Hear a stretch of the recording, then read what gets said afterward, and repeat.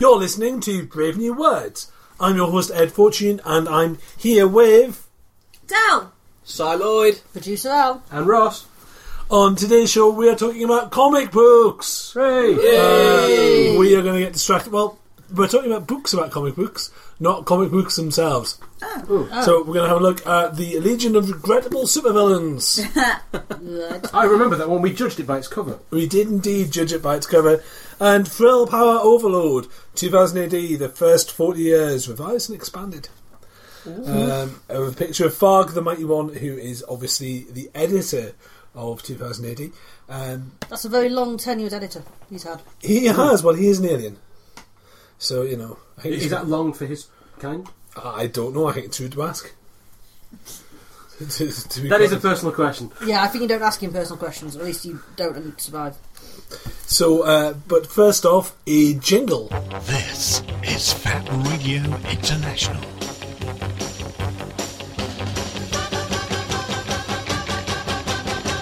Embrace the alternative. So, we're brought to you via Star Wars Magazine, which is probably where you found us, or the Wonky Spanner. And you can find us on Stitcher and on iTunes. You can find us on Facebook, on our Super Secret Book Club.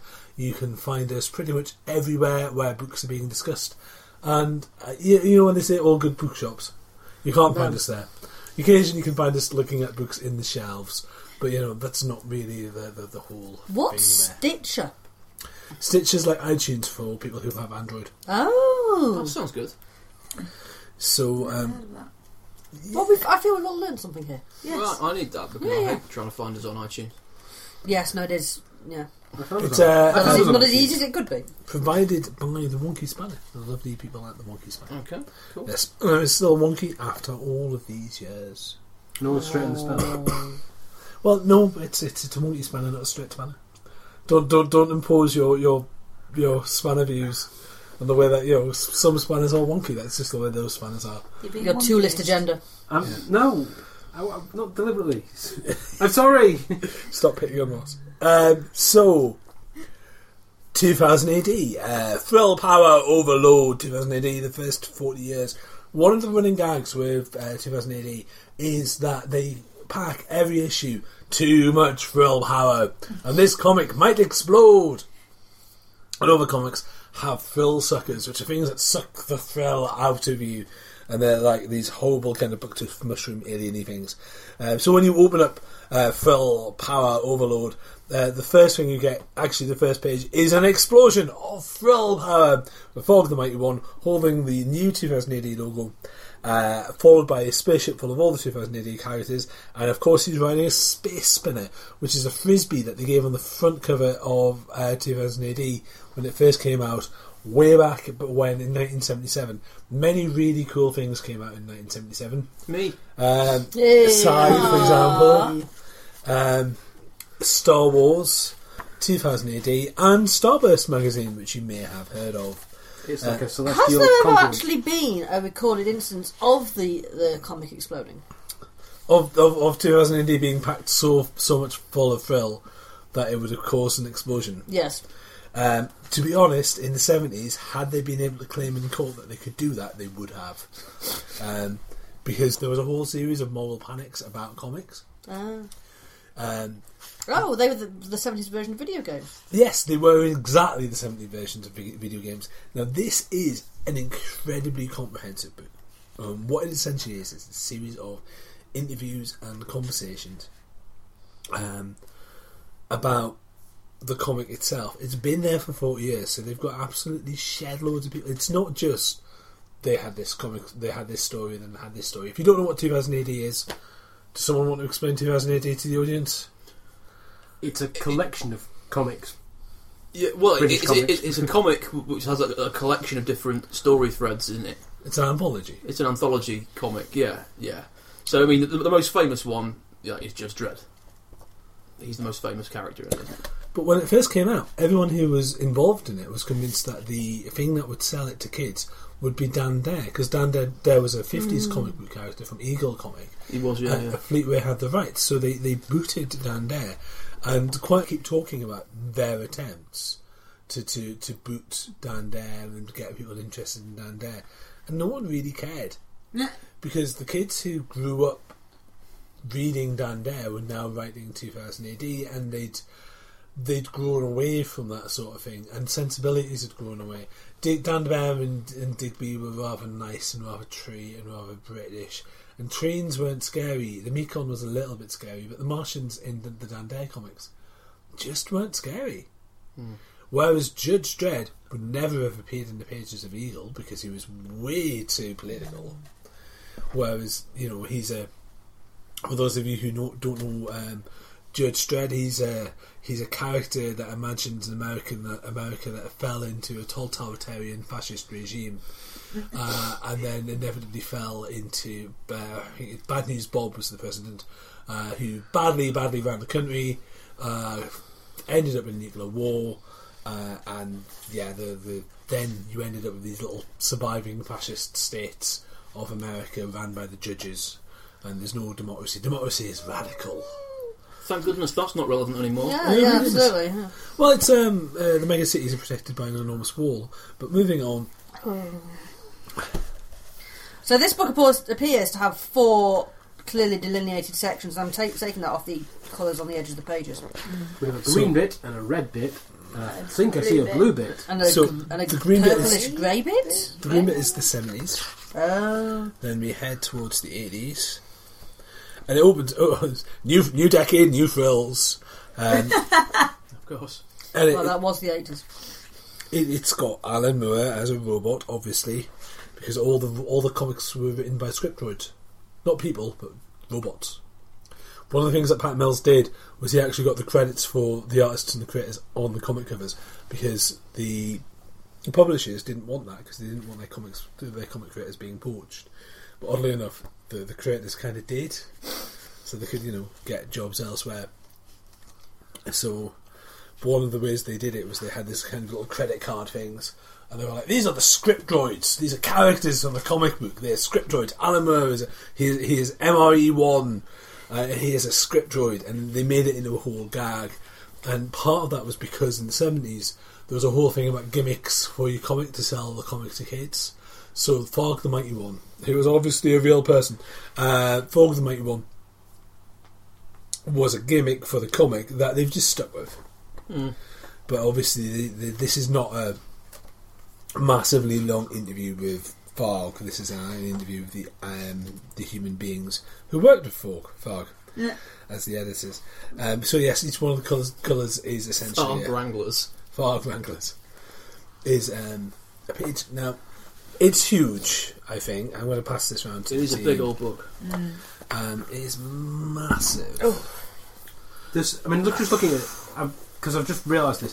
The green section push looks... up the small The 4 names. coloured sections look about the same size, but I'm assuming that the green bit, which covers the 3 or 4 years of the 70s that it was in, because it covers a lot of... This is how we created the whole thing as a start. This is the history of Fleetway. This is the moral panic. Whereas the purple bit at the end is going to cover 16 or 17 years at this point. So, but then we're heading into an era of the comic book called the Rebellion era, which is where it got bought by. Essentially, what happened was the people responsible for Tomb Raider, Eidos, had a bunch of people who left and became Rebellion.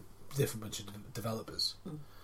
A different bunch of developers, and then they formed Rebellion, and they were like, well, we love the comic book, Fleetway aren't doing anything with the property.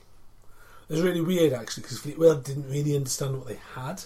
right. And a lot of their other comics were, this is stuff that I've got from there, a lot of their other comics were things like Thomas the Tank Engine, What? Postman Pat.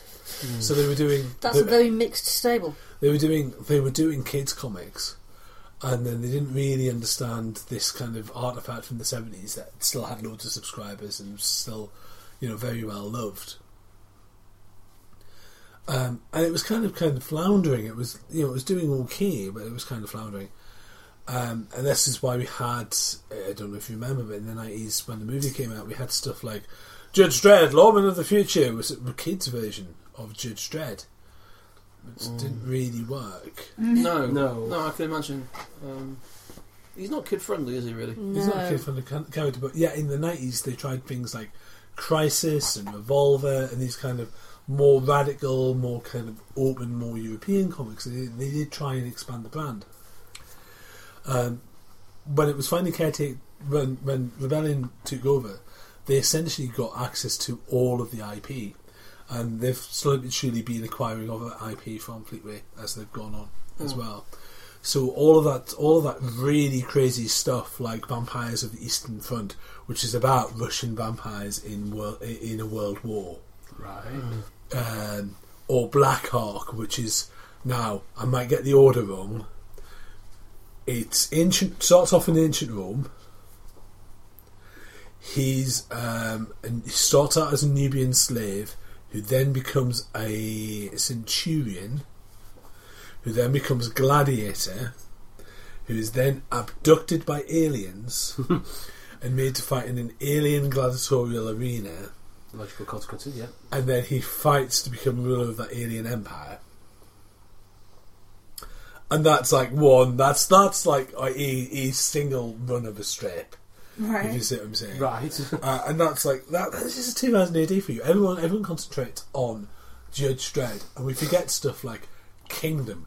Kingdom is a pun-laden adventure series about so they're genetically engineered soldiers, and they're spliced. They're human genes and canine genes. So they're literally Dog soldiers. exactly. So they're dog soldiers. And their oldest guy, the oldest surviving kind of lawkeeper, is called Gary. He's an old man. He's an old man, Gary. Obviously, they've got a guy with two swords. He's Gene because he's like genetically. And he hacks things apart. He's their Hat Man. He's Gene the Hat Man. Oh. And so on. Man. There's a wonderful moment in. I've said this before on the show, but there's a wonderful moment in Kingdom where he looks up at the sky and says, "The Masters said that we were named after the stars." And he looks up. I wonder which one is mine. Oh. And it's just like, and it's such a twisted world. And that's 2000 AD. That's 2000 AD for you. That's what it does. It takes an idea and warps it. And yes, some of the earlier editors commissioned some very silly stuff, like a guy. Was it Archangel, a guy with a computer fused into his limbs, so he can therefore fly. He's got a flight computer in his arms, so it allows him. That's how that works. Transistors, man, they'll do everything. Like Halo Jones is 2000 AD. Like in my head, I was like, I'm sure it's 2000 AD, but just wanted to check. But it's not mentioned. Because I think Halo Jones is a really important comic book. Moore is mentioned in passing. This is more about the history of the. But Moore does get a mention. Yeah, I'd have thought that it would be quite important to them. There you go. Oh, cool. So they're just not in the index. That's actually Skiz, which is the one that no one remembers. So Alan Moore started off doing Future Shocks and Time Twisters, and then he did Skiz, which is a kind of brutal version of E.T. So this alien comes to Earth, but it doesn't it lands in the middle of an unemployment black spot, and it is desperately looked after by people who are like trying to stop them from being essentially torn apart by the government, and it's very much a criticism because it's written in the 80s, so it's Thatcherism. Yeah. So it's like, well, how would Thatcherism deal with immigrants, especially ones from the stars? Oh, not well. And it's that sort of, and the world he's from as well is also pretty bleak. So it's kind of a bleak version of E.T. Alan Bleasdale's E.T., as it were. And then we have DR and Quinch, which is just an excuse for Alan Moore to blow stuff up. But there is an entire chapter called Hanging with Halo Jones. Cool. Where he talks... And yet Halo Jones is not in the index. Interesting, actually. Yeah, the thing with Halo, the history of Halo is interesting because what 2000 AD wanted was war stories because war stories sold, and what Alan Moore wanted to write was the story about a girl getting on with her life. Yeah.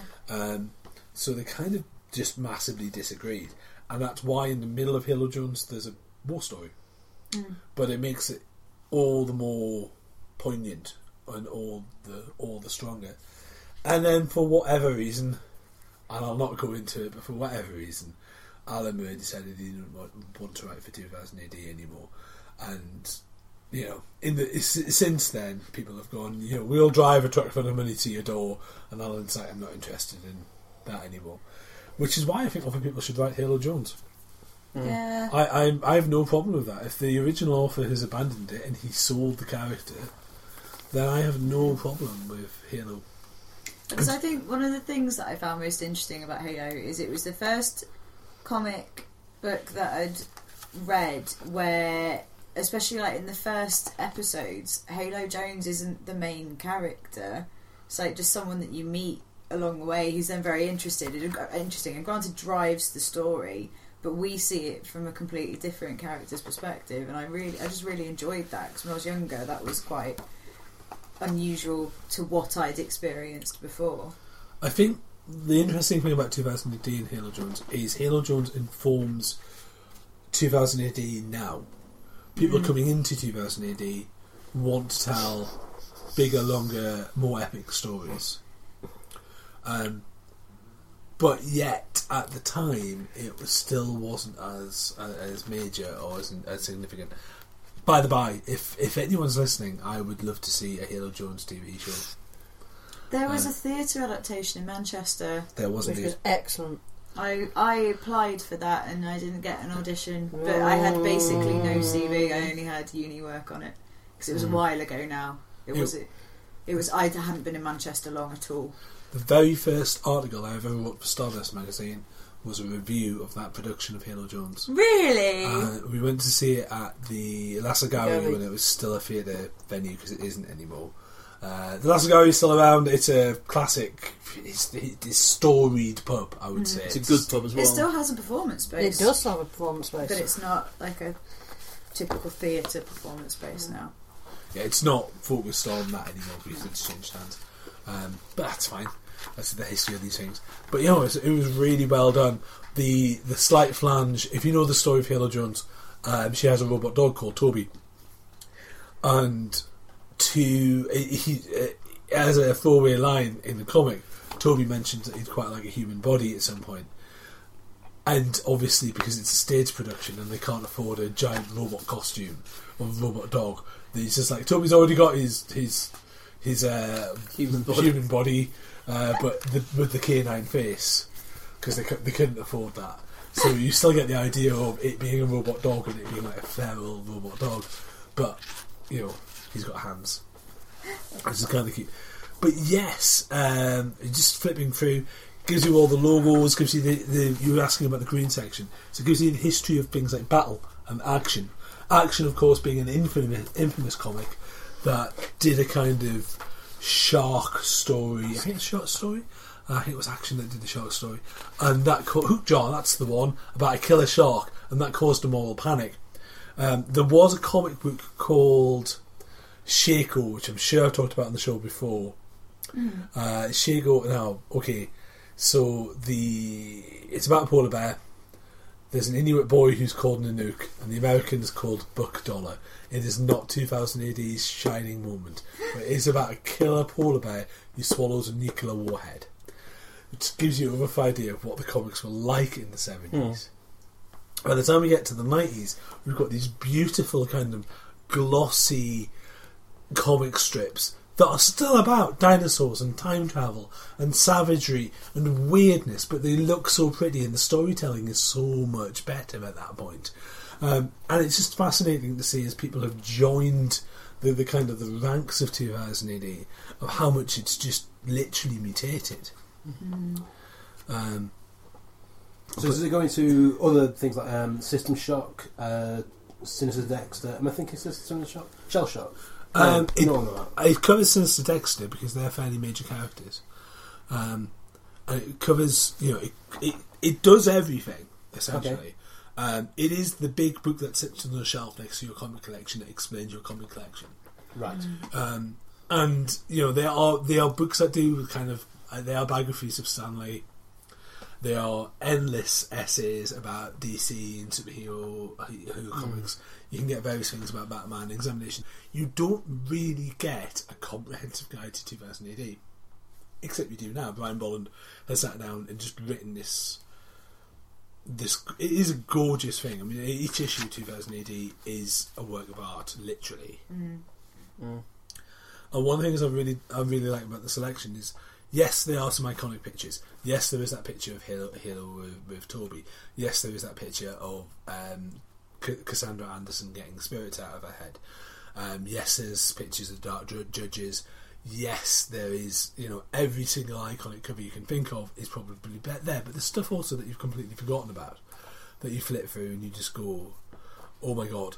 And the green pages also have the covers of stuff that 2000 AD joined up with, because back in the 70s, there were apps for 12 pence, 10 pence.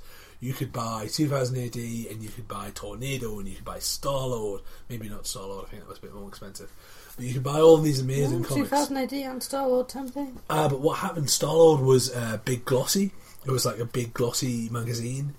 So it looked like 2000 AD did in the 90s, in the 70s. So it was more expensive. So parents would be like, well, that's 10p and that's 15p. We'll have the 10p one, please. He'll be fine. Or she'll be fine. But yes, and all the various logos. But yes, it's a gorgeous looking thing. It's very pretty. Do you want to talk about the other one? I can do. I was going to talk a little bit more about this. Yeah, okay. Really... Dinosaurs! More dinosaurs! Sorry, I'm just flipping through it now. That's what I'm talking about. The end of America. We've got a mural here where it just gives you in one picture how Judge Dredd came to pass. President's haircut looks really familiar. This was written in the while early ago. noughties. Blonde. Yep. Oh god. Shall we move on to the? You've got to remember about 2000 AD is it's all about the parody. Psychic. It's parody. It's parody. It's satire. It takes things to the ridiculous extremes. If the world decides to go that way as well, that's the world's fault. It's like Charlie Brooker and Black Mirror, isn't it? And he keeps on going, I wasn't writing the future, I'm not psychic. It's just all gone really dystopian. But yes, sorry, I keep bringing this up on... You just keep looking at it again. Well, it's this bit where they talk about Toxic, which was a competitor to 2000 AD, which pretty much reprinted other people's stuff, and an awful lot of Pat Mills stuff. Pat Mills' fingers are all over the history of 2000 AD, and obviously all over this. And we haven't even talked about Nemesis the Warlock and ABC Warriors, and those two famous robots. One is called Rojars, the other one is called Hammerstein. Nah. So what is this book called, and where would people be able to get it from? It's called Thrill Power Overload. It is in all good bookshops and some substantially naughty ones. It is by David Bishop and Cole Stock. And you can get it on 2000ADonline.com. And it's rather special. It's published by Rebellion, of course, who also published 2000 AD. Shall we move on to... He said, almost dropping it onto the floor and killing a bunny rabbit. Right. So that's 2000 AD. Let's talk about the Legion of Regrettable Supervillains. Which is an excellent title. It is. Is this a story? It is not a story. It is yet another in the theme of today's show, which is books about comics rather than comic books. Yeah, I'm just thinking, this could be like the League of Extraordinary Gentlemen or something like that. It could actually be a story. You could have to have a union of these guys at all. Is this a non-fiction book? Us having said earlier that we very rarely get sent non-fiction books. Is this the second one we've now talked about? Yes. Yeah. And sort of third. This is the It's next non-fiction about fiction, though. Nah. We're pretty close, aren't we? fictionception, in fact. So Metafiction.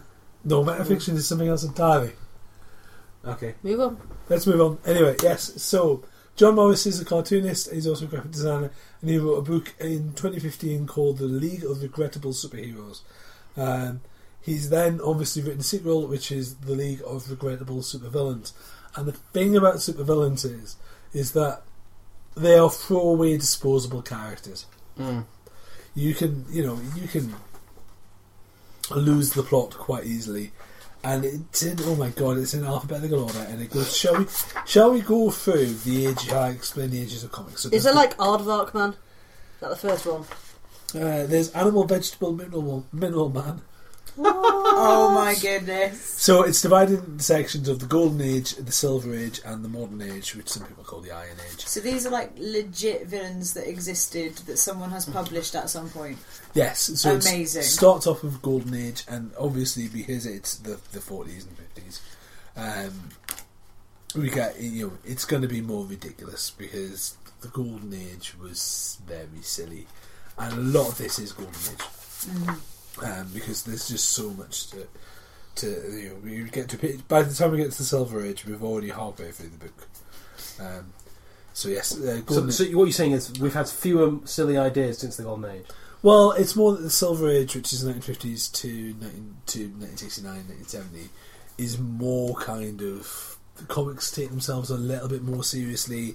There's more kind of punching and violence, and this sort of it's what we would more recognise as a comic book. Right. If you see what I mean. We're starting to head towards kind of superheroes and kind of that spandex pow kapow sort of thing, rather than the anarchy of the Golden Age, which I absolutely love.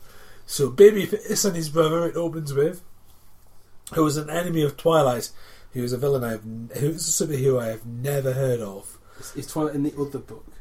Twilight might be in the other book. I'm assuming that it's Twilight and Snoopy. What? Twilight and Snoopy, but Snoopy appears to be a pirate. This is not the crossover you expected. No. Stephanie Myers, Snoopy. No. Step away. 50 Shades of Snoopy. You're glowing, Charlie Brown. You've never aged, Charlie Brown. Are you a blockhead? Yes. So let's see. We've got Black Tarantula. That's literally a tarantula. Oh. Right. That's literally He's called Bluer, Dictator of Uranus. Take me to your ruler. Seriously, I swear to God, that's what it says. I am Bluer, Dictator of Uranus. Take me to your ruler. Look, he looks like a Blur as well. That's definitely his name. He was an enemy of Nelson, the Future Man. That's not a great hero name, to be honest. There's Brickbat, who is He's a man dressed like a bat with a brick. Yes. A poisonous brick? They're poisonous bricks. Yay! Not to be confused with Cinderblock Fox or Paving Stone Bear. What?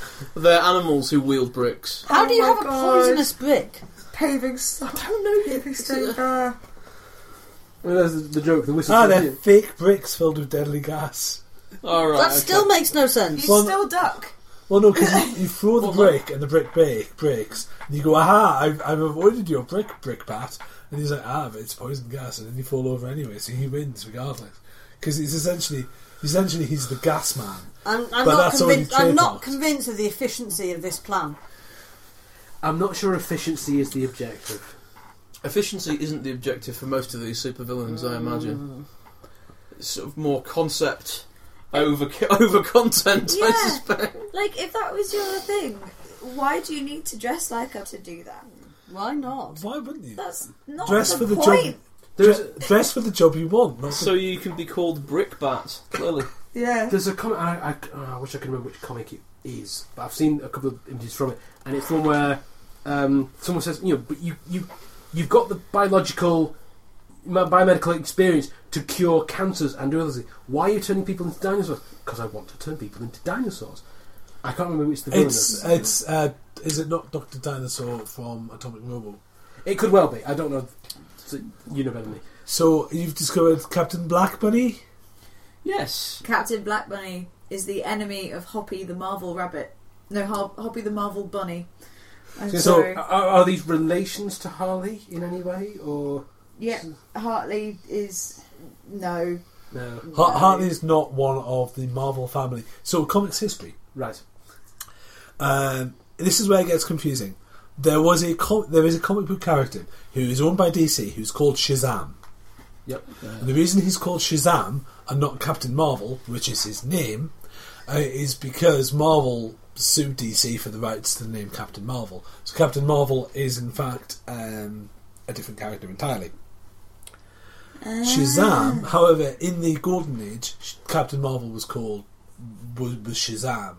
and he's got the power of Solomon and this kind of historical mystical powers, and he's an orphan child called Billy Batson, if memory serves, and he essentially turns into a kind of big Superman-y style character. He is the prototype Superman kind of model in many ways. And the interesting thing about Shazam is he had a family. He had a whole family of other Marvel characters, including the Bunny Rabbit. And there was an evil Captain Marvel called Black Adam. Therefore, the evil character is called... What have you found now? There is giggling going on the other side of the book nook. One of the baddies is called the Dictator. And his quote is, "You stupid offspring of a pig!" But also, not only is he the enemy of Mr. Justice, which is great in itself, he is not to be confused with Blur, Dictator of Uranus. Yes. Because in a police lineup, these people would be difficult to tell apart. What is happening? I'm sure I dated That's Blur. villainist. I'm sure I dated Blur, Dictator of Uranus. There's so... Is there a villain called the Crow? Mock my singing, will you? Me, the great Pagini? You'll mock the worms in your grave! And he appears to be just a giant crow. He's literally a giant crow, and he's called the Crow. But I want a sitcom of these guys. First of all, in a lineup, being it's with some witness trying to decide which one committed the crime, and then in a jail cell for a little while. I want a sitcom of these guys. Oh, that's just terrible. There's more giggling. So this is a Doom Patrol character, and I'll explain Doom Patrol in a moment. But he's called Animal Vegetable Mineral Man.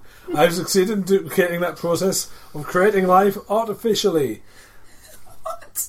Like, literally, the illustration is fantastic. So many people are to blame for this. It's not that a crazy artist had an idea. Like, someone has had an idea, written it. A crazy artist has just thought, you know what, I will. At no point has an editor gone, this is stupid. And then a publisher's gone, I can sell this. No. Like, what is happening? That is sort of cheating, I would argue, because Doom Patrol is bonkers. It's the prototype to... Arguably, it's the prototype to the X-Men.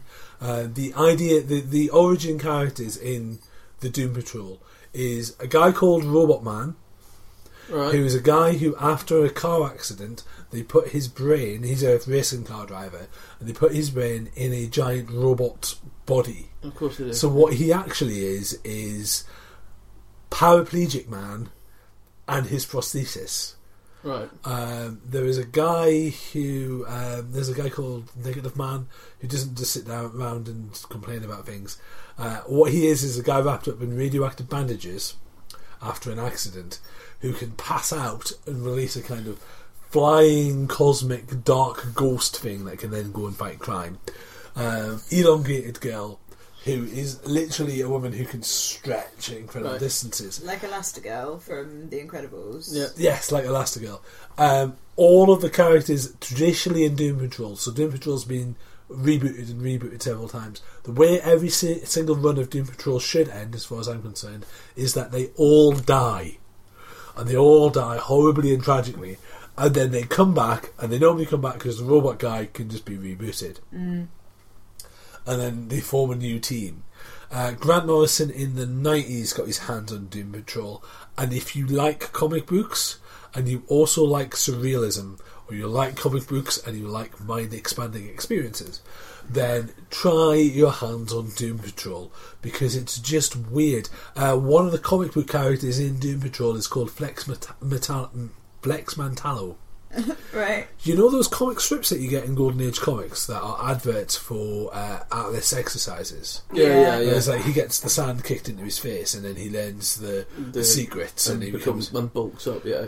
Flex Mantallo flexes and his aura says, "Hero of the beach!" He is the man who master of muscle mystery. And that's his origin story. His origin story is he read it in a comic, sent off, and discovered the secrets of muscle mystery. So, and that's the first thing they hit us with when we get to the Silver Age is Doom Patrol.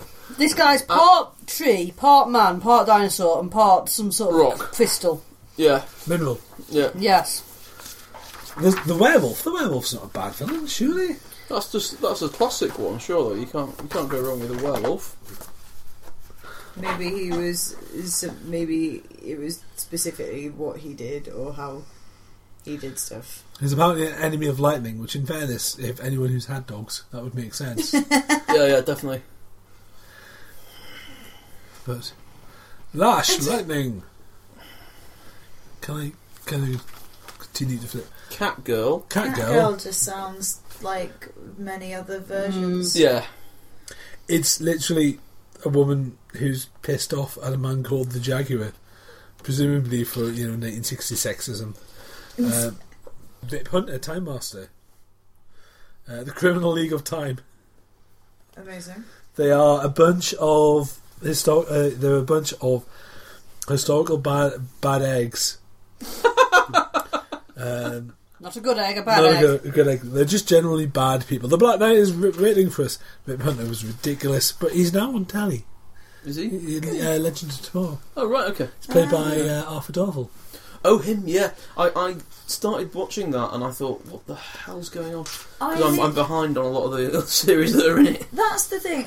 The difficulty I have with all of that at the moment is I went online and was like, essentially, what order should I be watching this in? And loads of things came back saying you can actually watch it in any order you want, and then just there's comments under it going, but the crossovers won't make sense. Like, it's not the crossovers won't make sense, this series won't make sense, you haven't seen this, and you're like, it's effort even working out which one I should press play on first, and therefore I think I'm out. Like, I tried to watch the first episode of Legends of Tomorrow. I sort of came into it part way, and there's Black Canary, and she's already dead. What? Okay, right. Time travel. Well, they nicked her before she died. Yeah. Okay. The generic man. Yes. Because that's what we need to fill in the blanks. And I love the quote. Something said by the generic man versus a superhero created by a comic book writer. Debuted in a comic book. Additional blurb. Humorous phrase. No. That's what it says. His face is just a pink, massive face. Indeed. Well, no, it's got a. No, that's not real. That's something that the inventors of this book have. Yeah. No, it's what it actually is. It's a blank. It's a blank page, and the ink is bled from the other side. So it should be white, but it's bled from the other side, and they've just written "smile" rather than actually. That's well sinister. Yeah, that is a bit sinister. It's one of the things you can do with comic books. One of my favourite moments in various comic books is the "please don't turn that page." And when you read that as a kid, where they're like, "Don't turn the page," and the characters turn around and you go, "Don't turn the page," because as soon as you do, they don't exist anymore. And they just realise tiny little moments in time. And as soon as you turn them, even if you turn the page back, then that's a different circumstance of them being. You've made them disappear. That moment in time has gone as soon as you turn the page. Which is, mind twisting when you're 12. It's fairly mind twisting when you're in your 40s, in fairness. But yes, so we've frothed about this book without actually really talking about it. It is very well written. Yeah. It's lovingly well written. The sense of humour is spot on. It's like, here is someone who loves everything about this, the Golden Age, the Silver Age, the Modern Age. Yeah. There is more affection for the Golden Age than any of the others, but that's to be expected given just how silly the Golden Age was. Yeah. It's fairly balanced. It is meant to be. I mean, what we've just done there is we've opened it up and gone, look at that, which is exactly what it's for. Yeah. But it sounds to me that it's like also going to be the kind of book where some writer, in the next year or two is going to flick through this book, think, "Oh, I remember," and then is going to think of a way to actually make this regrettable superhero actually dangerous and worthwhile. Yeah. It interestingly has been done already in some cases. Yeah, I'm looking at certain stuff. The Captain Marvel Bunny Rabbit, I suspect is never coming back. Neither is Black Bunny. But yes, Doom Patrol is a good example of where they've rebooted. Grant Morrison loves to do stuff like that. He loves to take an old idea and then to make it new. There's a old Batman comic book from the 60s, I believe, which is Batman from Another Dimension. Okay. And Grant Morrison rewrote that as a boot up, like an emergency psyche for Bruce Wayne. Is that? No. We're not going near that. No, we're not going near that. A slightly questionable 1960s, 1950s stereotype. Yes. It's beyond slightly. It's more. I'm sure the book talks about the character perfectly well. It's more that I don't necessarily think it's a can of worms we should be opening today. They are. I mean, in fairness, it's where they could have gone with some of this, and where they do go. Is this going to be one of those where we ask the listeners to write in with what they think we're talking about? Oh, that's a good idea. Message us if you think you know who we're talking about. Yes, if you're reading the Legion of Regrettable Supervillains, and there's one of them where you go, "Oh my goodness, what were they on in the 50s?" Send us a text message, tweet us. Send us a text message. Send us a text message. You know, using. Just make up some numbers, and it might be us. What I was going to say is use Twitter and tweet us at radiobookworm.co.uk at radiobookworm. We're just Radio Bookworm. You can also find us on the Super Secret Book Club as well. Shall we leave? Yes. Shall we continue to look at regrettable something? Because it does say regrettable in the title, and it some does. of those are Seriously, yeah. very regrettable. Some of them are very regrettable, but that's the point of the book.